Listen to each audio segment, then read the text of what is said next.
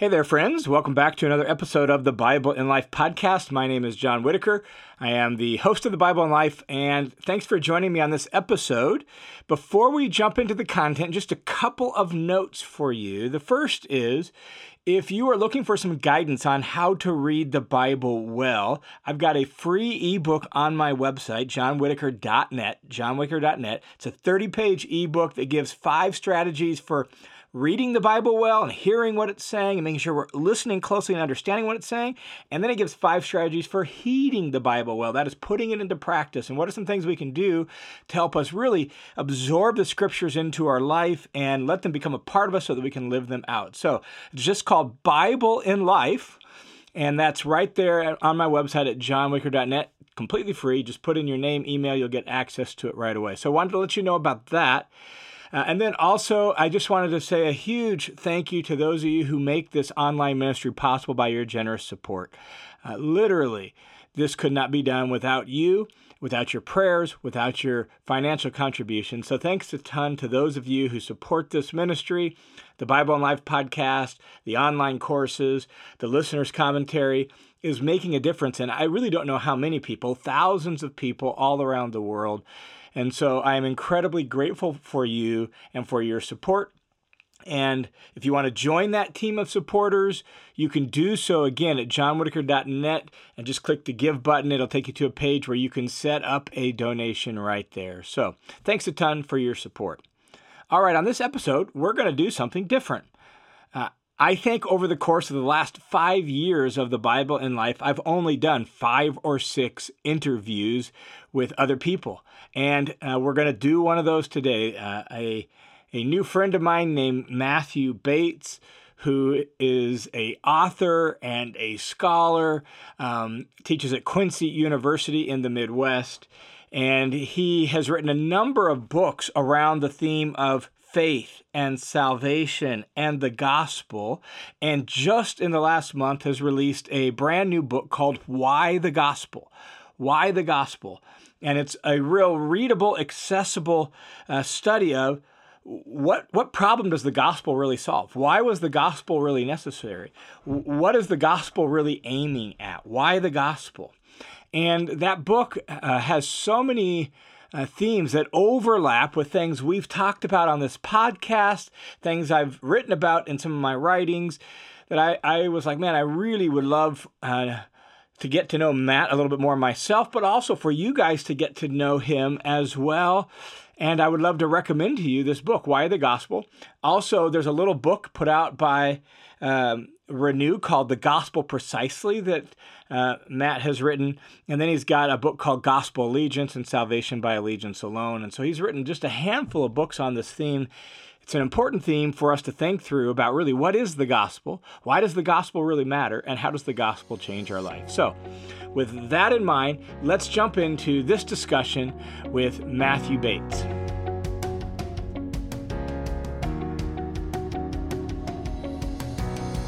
So welcome, Matt, to the Bible in Life podcast. I don't do a whole lot of interviews typically on the podcast, so you're like one of 6 or 7 people ever that I've interviewed. Typically, it's just me talking, but I'd love for you, if you would, just give people a little bit of a feel for who you are, a little introduction to yourself. So why don't you tell folks about yourself a little bit? Well, thanks, John. Thanks for having me on. And I'm a professor of theology at Quincy University, and I've been here 12 years. And so I get to teach young men and women about God to the best of my ability. Teach classes on Western religion, so introducing them to Christianity, Judaism, Islam, but sometimes courses on Christian spirituality too, or church history. But my bread and butter are the Bible courses. So I love doing that, and it's a huge part of my life. Got 7 kids. They keep me busy as I'm busy chasing them around as they play baseball and volleyball and do various musical endeavors. So a family man and married to the lovely Sarah. And so, yeah, that's just a little bit about me. I can tell you more about my spiritual journey if you wish, but a Protestant teaching in a Catholic context, which is interesting, but maybe less interesting than you would imagine, as our school's fairly split anyway. Okay. Yeah. Did you grow up in a Christian family? Yes, but it was not a church-going family. It was more of a private spirituality. As my mom, especially, taught me Bible verses. I prayed a prayer when I was a young child. One of my first memories. And so that was a framework, but we didn't end up getting involved at a church until actually a family tragedy with regard to a family friend. As our friend Doyle ended up being in this horrible accident in a mill that paralyzed him, and I actually tell the story of that in the book Why the Gospel a bit. But anyway, through this story of Doyle's encounter with Jesus through a chaplain at the hospital, my family ended up getting involved in a church, and so it was there that I received baptism and really begin to process what it would mean to be a Christian. And so it was an independent Bible church. That's my background, Okay. just briefly, and a long life journey after that. But Yeah, that's what got yeah, me started. Yeah. yeah. And your original academic, I don't know, career or experience wasn't in theology or ministry. You studied physics, but then somewhere along the way, you ended up deciding to get some formal theological training and do what you're doing now, huh? Yeah, so I got that physics degree, but I lost interest in it, and that is part of my story. I took a New Testament class that really changed my life. So that's part of the reason I want to be a New Testament professor is because I found it can be transformative. God's word is powerful in that way. Yeah. So yeah, as I was studying for a Jan term course, doing nothing but reading the New Testament for 3 weeks, like God's words kind of crept more thoroughly into my heart and helped me to correct some sin problems that were going on in my life. Helped me realign my life with what I would consider to be an allegiant posture toward Jesus, something that was fairly lacking before that time. And that really, through that experience, then I finished the physics degree and had fallen in love with Sarah, so I wanted to stay in Spokane. So I looked for work as an engineer. So I worked for 2 years as an electrical engineer in Spokane, Washington, and then we went to seminary, did the formal academic training at Regent College in Vancouver, British Columbia, where I did a master's degree in biblical studies. And then we ran out of money, so we went back to Northern California, where I did some forestry work and then engineering work again. And through all of that, continuing to learn and grow, but then eventually the PhD at Notre Dame. Wow. Yeah. Yeah, just a curious question, more on a personal side for me. Regent College, you studied under Gordon Fee. I did. I love Gordon. Yeah, he's one. I've never met him. I've read a ton of his commentaries, a lot of his work, listened to a lot of his lectures, and it just seems like not just a scholar, like a genuine love for Jesus is the way Oh, it for seems. sure. For sure. Yeah. Yeah. That's shown through in his teaching too. Yeah. Yeah, I think it's this big commentary on Philippians in the Nikon series where he talks about being up on an island, north of Vancouver or something Mhm. like that, working on that, finding himself face down on the floor, prostrate, just worshiping Jesus in the midst of writing this commentary, Mm. which is that's Well, the way I think.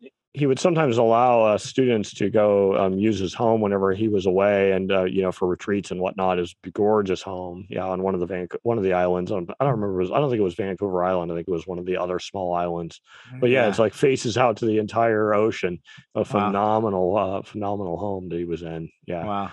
so That's good awesome. opportunity to think about God's glory, I suppose. I imagine so. So your latest book is Why the Gospel, and it's focused particularly on not the what of the gospel, but the purpose of the gospel. And it seems in a lot of ways it's a culmination of a number of your works over the last 5, 6 years or whatever. So, kind of in a nutshell, what's the heart of Why the Gospel? What's it really getting at? What's the goal of the book?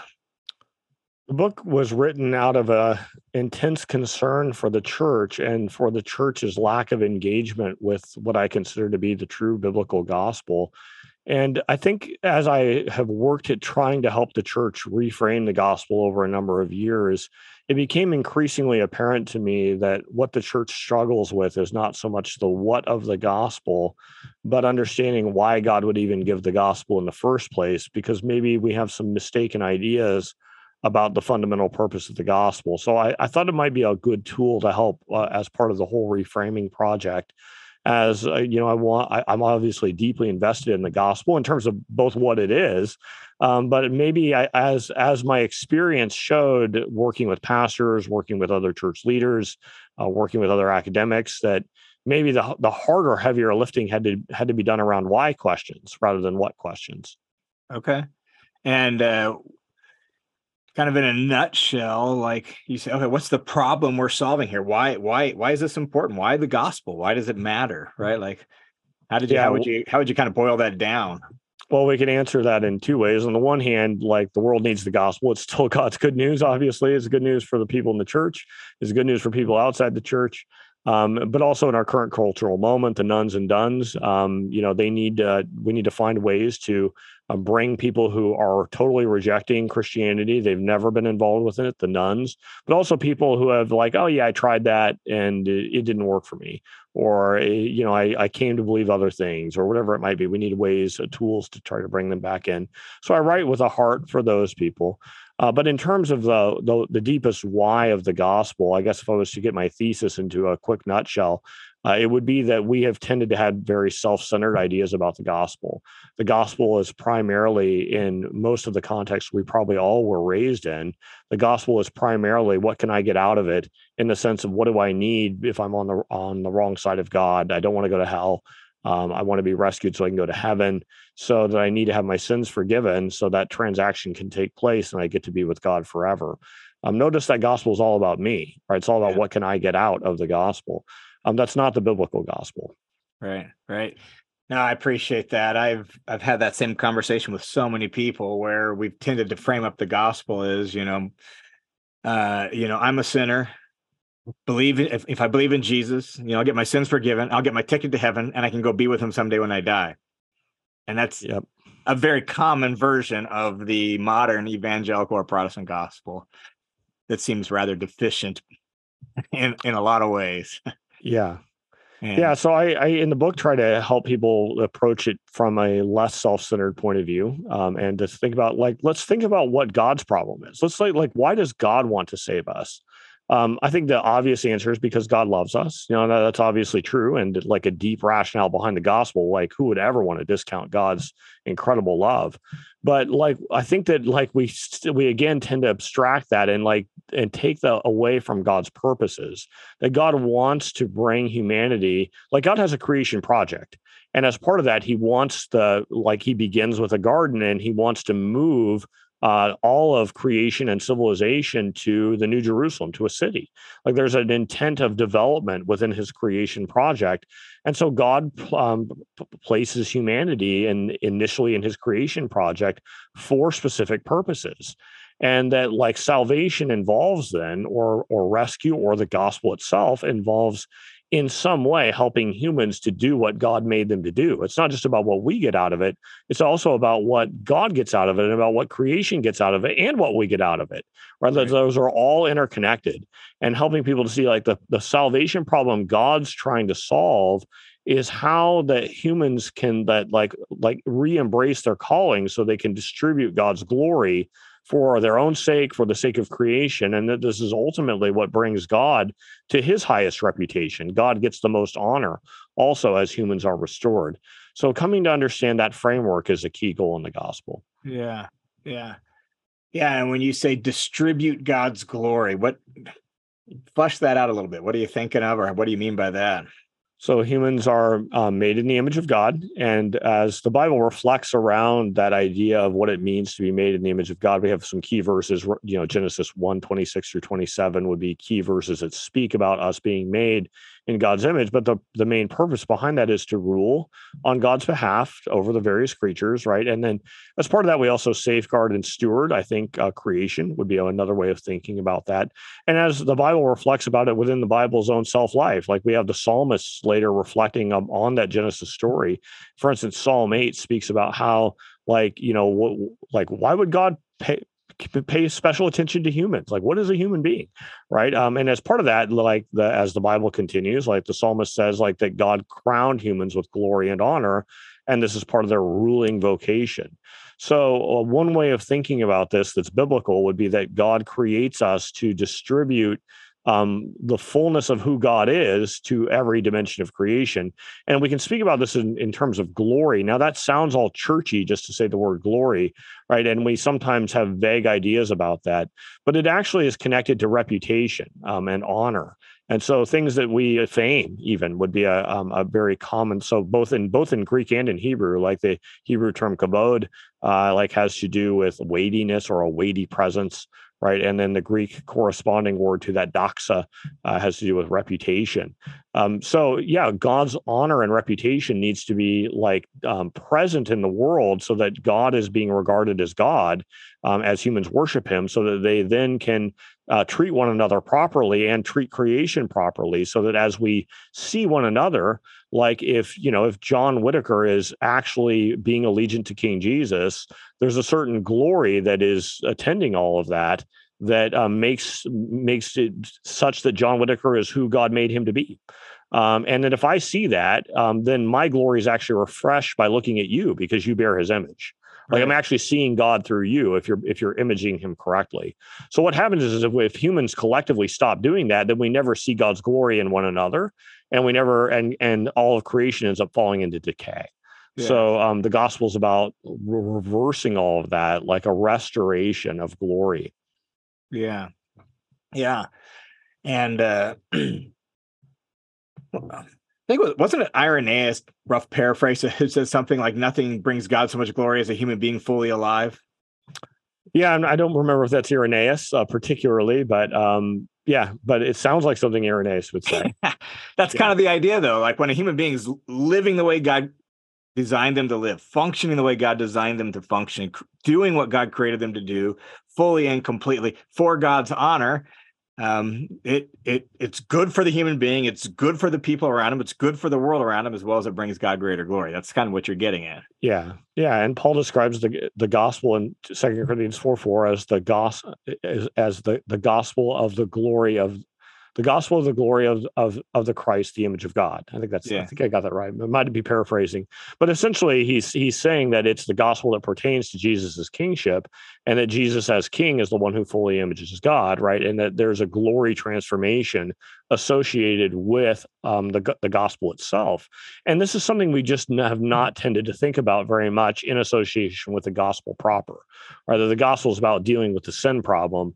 Well, sin actually has a deeper problem, right? And that deeper problem is social and cosmic beyond just personal sins, right? And God's in the business of undoing the harm that's caused by this dishonor, and so that we can have a great reputation among each other and also with God, right? Ultimately through the gospel. And so that's an interesting dimension of the good news is we don't think about it very often as something that restores our reputation. Like we all hunger to be well regarded by other people. Maybe we don't want to be famous, but we want to have a good reputation. And actually, part of the good news is that God is restoring that through King Jesus. It's not separate from him. It's not about brand me, right? But it's about as we connect ourselves to him and his honor like devolves onto us, like as we become fully alive in the way that God intended, like we grow in our reputation.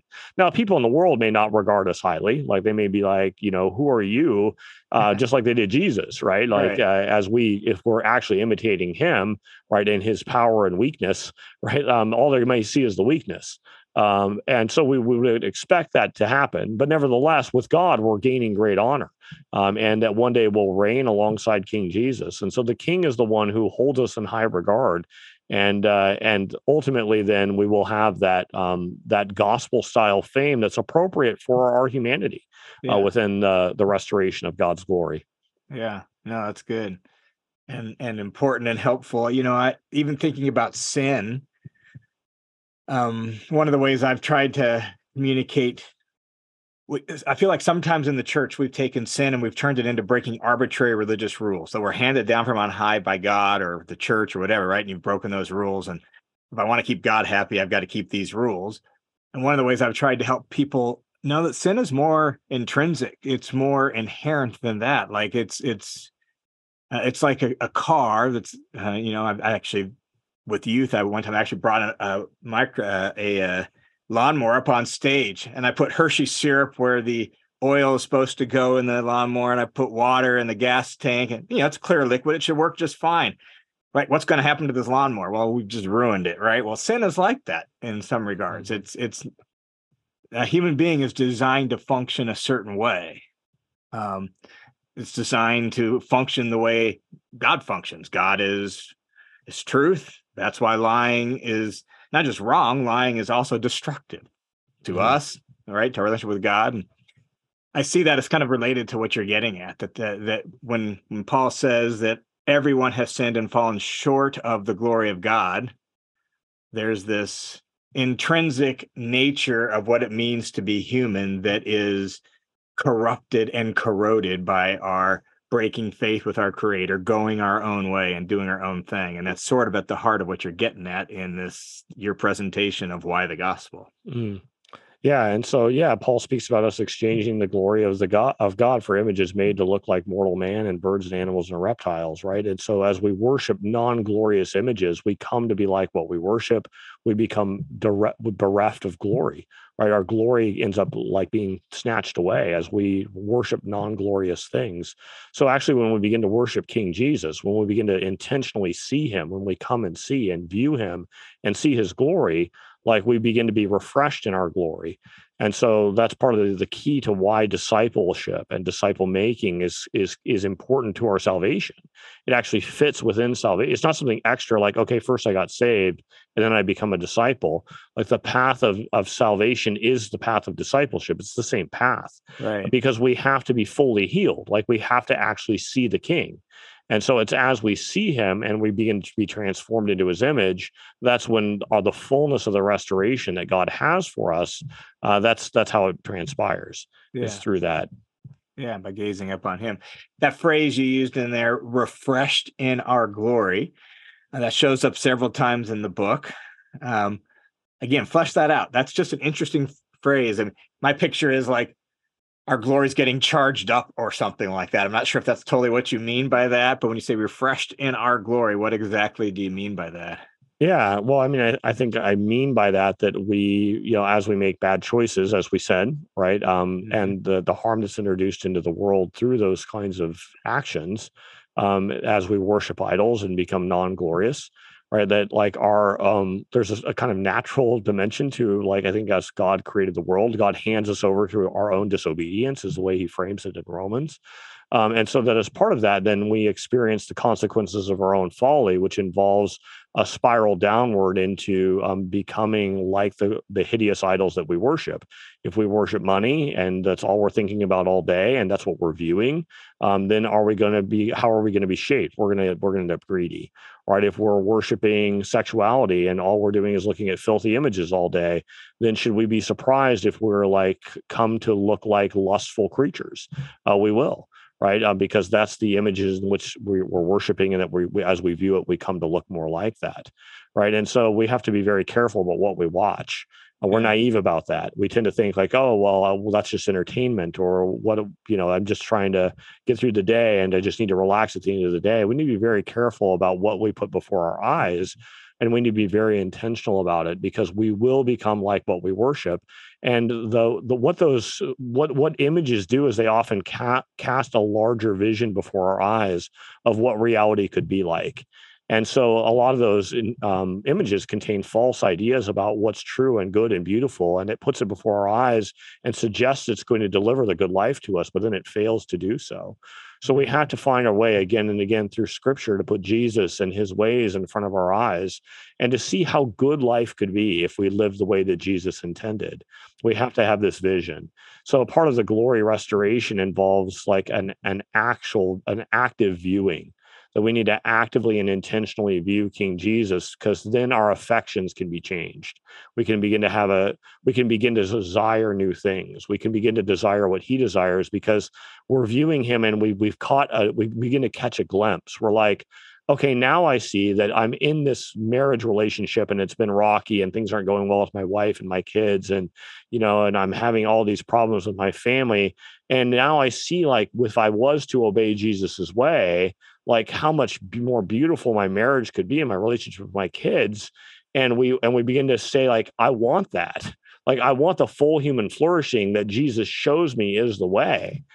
And so I think that's what I mean by glory refreshment, but it's also communal, right? As we have to see it in one another. Yeah. And that's how our glory, like is refreshed, is partly as you're doing it. And if we're all doing that together, right? Then, because I need to not just see it in scripture, I need to see it in you too. Right. Right. And that's why the church is so important to our salvation. There's a lot of reasons, but one of the fundamental reasons is because it's through church that we see one another's refreshing glory. Right. I see Right. your glory as it's being recharged, and you see mine. And then we keep moving upward together. And if we aren't in church, we don't have the chance to see the image of God in its process of restoration happening in the multifaceted ways it's happening around us. And we don't get swept up in the glory restoration that God's trying to bring about. Yeah. Yeah. No, that's really good. And there's a lot a lot in what you just said. Um so when you say an active viewing, what are some ways you practice that? Like the active viewing for the sake of restoration and refreshing and recharging, the glory of God in you. Like what are some Yeah. ways you practice that? Yeah, and we're all different, and I think we should acknowledge that. I'm of Yep. a more scholarly bent, and scripture has always been premier for me. And I realize that not everyone encounters scripture the same way, but listening to it over audio, right, can be powerful. Just reading it, obviously, and studying deeply, trying to press into, okay, what does this word actually mean? Doing word studies. We need both quantity and quality with scripture. I think we need to just get a lot of the story into our bones on the one hand by just reading it a lot. And that also helps us to get to better quality, because then we can use scripture to interpret scripture. But we also need to meditate and just dive down deep sometimes. And so sometimes I'll do that. I'll memorize scripture upon occasion. Some of my most powerful transformative moments in my own life have been through scripture memorization. So the word has always been premier for me. But I think then apart from that, service is important, right? As we actually try to find out if Jesus's ways are true, partly through doing, right? If we get involved with serving in a variety of ways, whether that's teaching, which has been my most common way of serving, as it fits my gifts and my nature, I suppose, or Yeah. whether that's volunteering at a homeless shelter or whatever it might be, right? As we do, sometimes we come to experience that King Jesus's ways are indeed good, right? Like I thought that as I went to serve, that I would find myself drained and that I would have no life. Well, I am tired, but I find there's like a life-giving tiredness, right? That shows that something is at work here, that's Holy Spirit work. Like that this power is not coming from me, but from God, who in some way is behind this work and is refreshing me and refreshing other people through it. Like I feel such satisfaction in it whenever I'm actually following the Spirit's lead. Obviously worship, premier too, right? Yeah. We need to get outside of ourselves and stop worshiping ourselves for like 5 minutes, you know. And so the opportunity to be like brought into God's presence in the midst of God's people, where we're all together proclaiming Jesus as King and worshiping Him and saying, "This is indeed the Son of God. This is indeed the premier example of what it means to be human. This is indeed like how the triune God, Father, Son, and Holy Spirit is at work in the world." And as we're actually wrapped up in that worship, we finally can get outside ourselves just a Yeah. little bit, right? As we are encountering someone much more powerful, greater in every way than we are. So Yeah. all those ways, Yeah. scripture, service, worship. So I don't know that I have unique advice about how Right. to grow in our allegiance to Jesus so that it produces glory. I point people to the classic spiritual disciplines, I suppose. But yeah, those are some that have been important to me. Yeah. Yeah. And I just think that's important.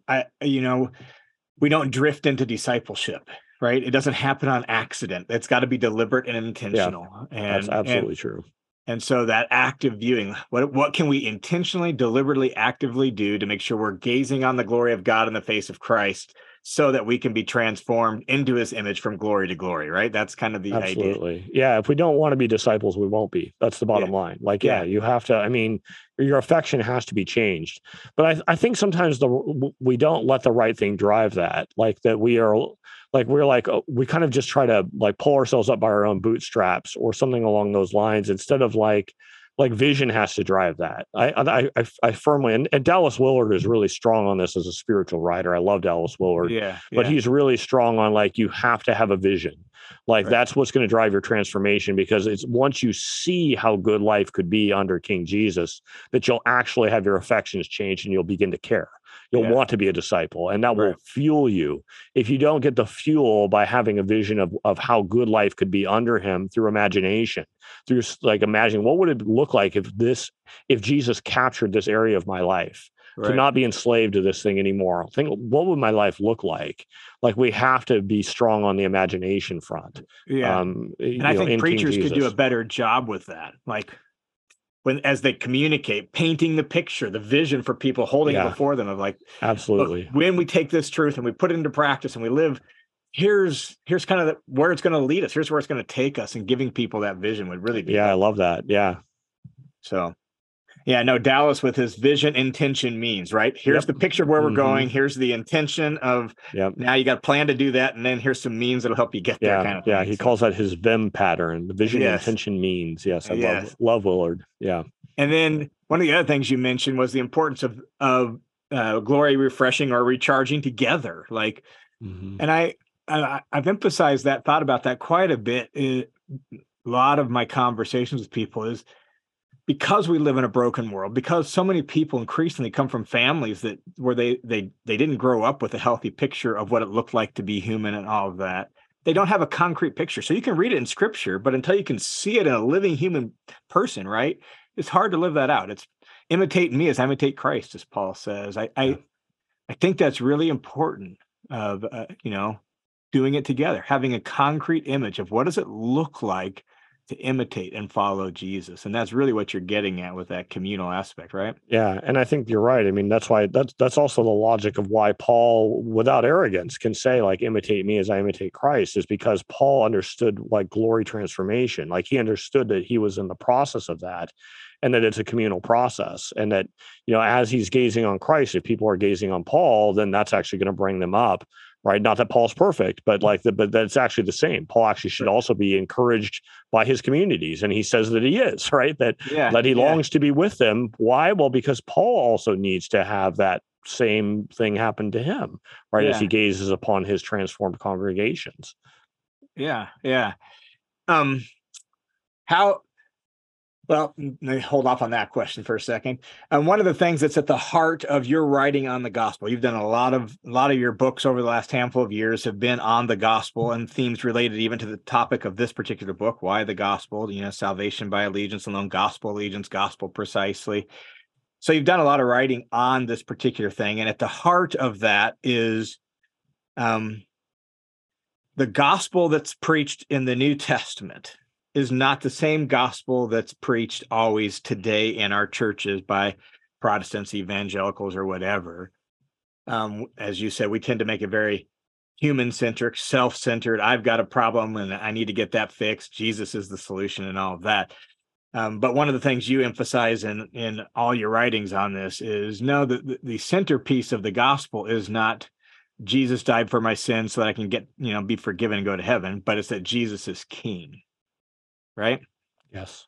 And so if you were to articulate and say, you have that moment where you're on a plane sitting next to someone and it's clear they would be receptive to at least you giving the 2-minute presentation of the gospel or whatever it is, right? You're having a conversation and you can lay out a brief, at least, presentation before you can maybe answer questions or go deeper into it.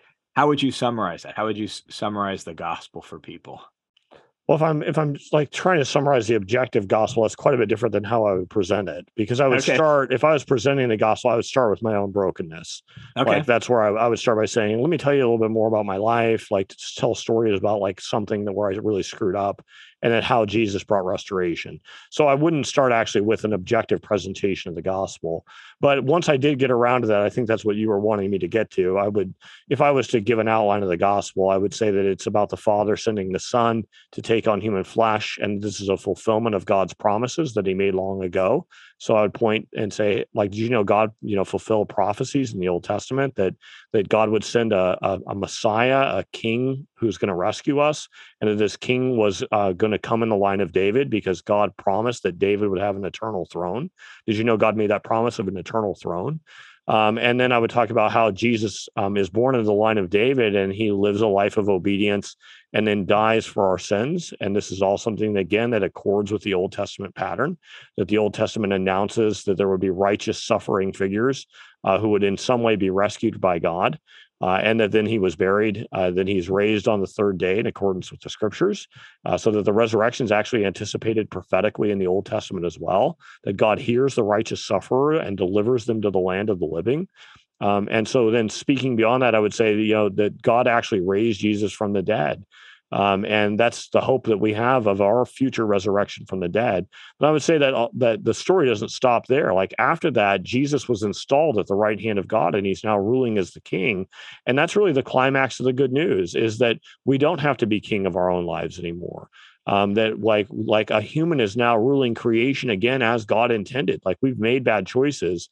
We continue to make sinful choices where we fall away from God, but we can actually align ourselves with the king and with the king's purposes now.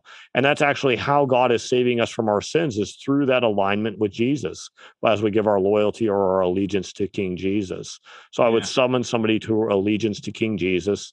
And then as part of that, I would obviously say that involves a turning away from our sins, our current agendas, current ways of life, our non-Jesus ways, and trying to learn from him what it means to be fully human. And then as part of that, I would say, but you're not left alone. Like the Holy Spirit, the Father and the Son send the Holy Spirit as the next part of the gospel to help, because if it's on our own, we will fall short, reminding them of the Spirit's help. And then one day God will come again to judge. That's actually part of the gospel as well. That Jesus will come again to judge, that Jesus will come again to judge. So anyway, that would be a full outline of the gospel. Yeah. And then I think it's in Why the Gospel. I know it's in Gospel Precisely, where you list off the kind of those 10 parts of the gospel. And I think it is important, like you said, if you were sharing it, you could start with some of your shortcomings, mistakes, ways you failed, right? And it seems like in the way you articulate the gospel, that the natural lead-in from that is, so if it were me talking, it's like, look, before I met Jesus, I had a violent temper. My sister used to swear I was going to grow up to be a murderer. Funny thing that I actually teach the Bible now. My sister thought I was going to be a murderer. Why? Because I had such a violent temper, and I would get so angry so easily. And the transition in your articulation of the gospel is, and when I'm in charge of my life, it does not go well. I make all sorts of mistakes. I'm flawed. I'm broken. I'm messed up. And the good news is that I don't have to be in charge of my life. There's somebody else who can be in charge of my life, and that somebody else is Jesus. He is the world's true king. He can be king of my life, and he can lead me into a better life. And that's really what you're getting at with the way you articulate it, is that God sent Jesus not just as Savior, but God sent Jesus as King to rescue you and deliver you and show you what it looks like to be a human being. And when he rules your life, it's better for you than when you try to rule it yourself. Yeah. And I think it's important to even go on from that and to like help people to realize, like, it's actually not just for you. This is actually for other people too in your life. Like if you don't embrace Jesus's way, you're going to keep hurting people. Yeah. Because I think like maybe people today, or maybe especially non-Christians, are not necessarily convinced by the idea, okay, like if I sin in some serious way, God's going to throw me into hell. Like they just aren't persuaded by that narrative anymore for whatever reason. Right. But they are aware that they are making mistakes. Like, and most people would acknowledge that there is sin. Some wouldn't, but most would. Right. But almost everyone would, like, if you ask, like, do you ever do something that harms somebody else? They're going to say yes. Well, why does that happen? Right. Or do you do things that harm the environment, harm creation? Like, why does that happen? Like, do you realize that if we all start doing things the King Jesus way, maybe it could bring healing, not just to your own harm, like to self-harm, but also the harm you're causing other people? Do you know, like, how much you're hurting your friends and your family, your children, like through these bad choices? Like, appeal to their concern. I think that's one thing that's interesting, is sometimes people aren't as concerned for themselves because they don't believe the narrative anymore. Right. But they actually get that they are causing harm, and they can be concerned about other people. Right. And so if you say, like, the way that you're living, you're actually causing a lot of social harm. Right. That actually can maybe catch their attention in a new way too. Yeah. Or creation's harm. Right. Yeah. Some people, if they're really like drawn into the environmental agenda, maybe if we all started doing things the King Jesus way, it would actually be better for all of creation. Paul says the creation's groaning, right? Waiting for the full revelation of the sons of God in their glory. So the creation needs glory that can only come through the restoration that comes through King Jesus. Yeah. No, I think that's so important. And to recognize that if we start with sin, which, get that, people don't buy that narrative. They don't totally understand that anymore, but they do know the world is screwed up and broken. Yeah. Right. Yeah. I mean, just go on to Amazon and search self-help, and you'll have pages and pages. Why? That's a tacit acknowledgement that the world is screwed up and broken. We humans are screwed up and broken. How is that going to get fixed? Well, all our attempts are kind of keeping recycling the screw up. So maybe there's another way to do it. Yeah. Right? Yeah, and Yeah. I mean, it's interesting because the King Jesus gospel, as we come to understand it, there is a form of self help to it. Like we are helping ourselves. We do get better. Like Right. we're on the process of healing, and that actually is maybe that's helpful for the world to hear, because some of the reason I think the world is rejecting the gospel, the nuns and the duns, is because they aren't convinced that the narrative actually like brings healing. It's like if your gospel's like, okay, like you send and like Jesus just forgives you, like how does that actually bring healing to the world? How does that begin to undo harm? They Right. don't understand how this begins to undo actual harm that's happening in the world. And so it's not a convincing narrative to them either. Yeah. Like, well, okay, so what if I believe this and pray this prayer? So Right. what if Jesus's blood allegedly covers me? If it doesn't actually change anything I can measure in the world, we have to be careful about that as Christians and say, no, it absolutely does change the world, right? It will absolutely change you. If it's the real gospel you're embracing, real change will happen in your life and in the lives of your communities, your families. We have to kind of make sure that we land the plane in that way as we're sharing the gospel with other people. No, I think that's so good and so important. I just even reflecting again, since I used myself as an example, I had a violent temper, met Jesus. My life has been changed. I've raised 2 kids. They're married. And my son, just the other day, he's 27, got 2 kids.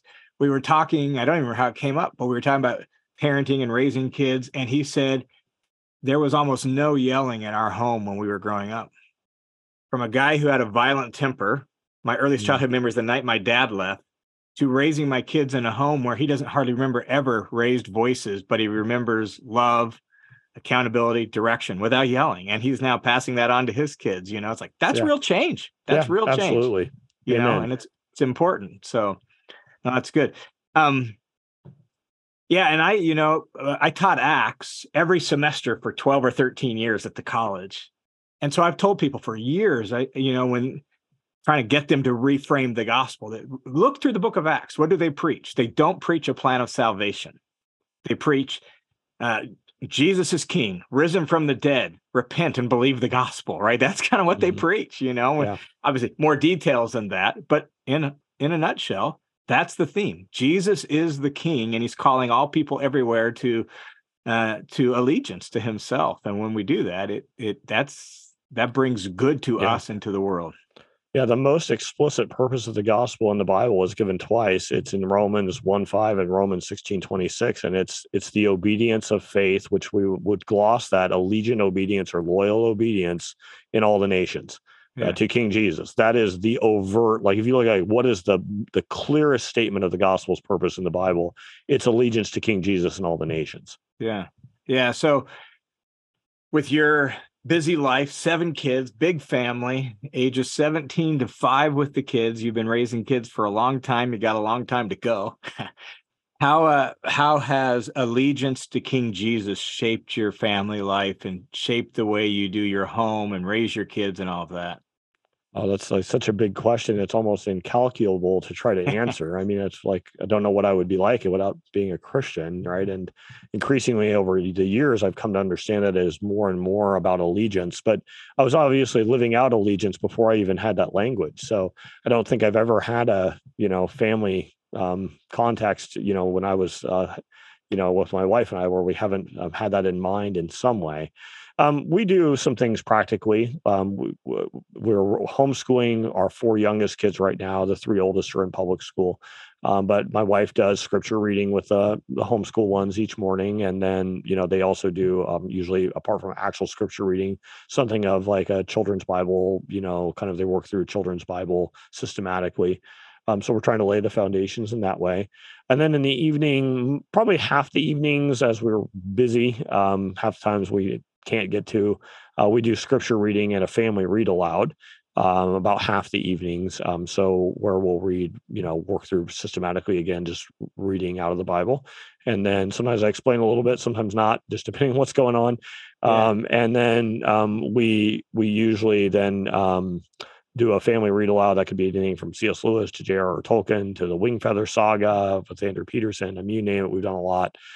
But then we always do two worship songs together as a family, and then after that we do poems. But Okay. the two worship Poems songs too, huh? Yeah. Wow. Oh, I know. I could probably quote 50 poems for you right now because I've done them for so long and I know a ton of them, Wow. which is kind of fun. But anyway, so the upshot of all that is that the kids actually lead us in worship, which is amazing now, and that's been Yeah. a beautiful thing as time has gone on.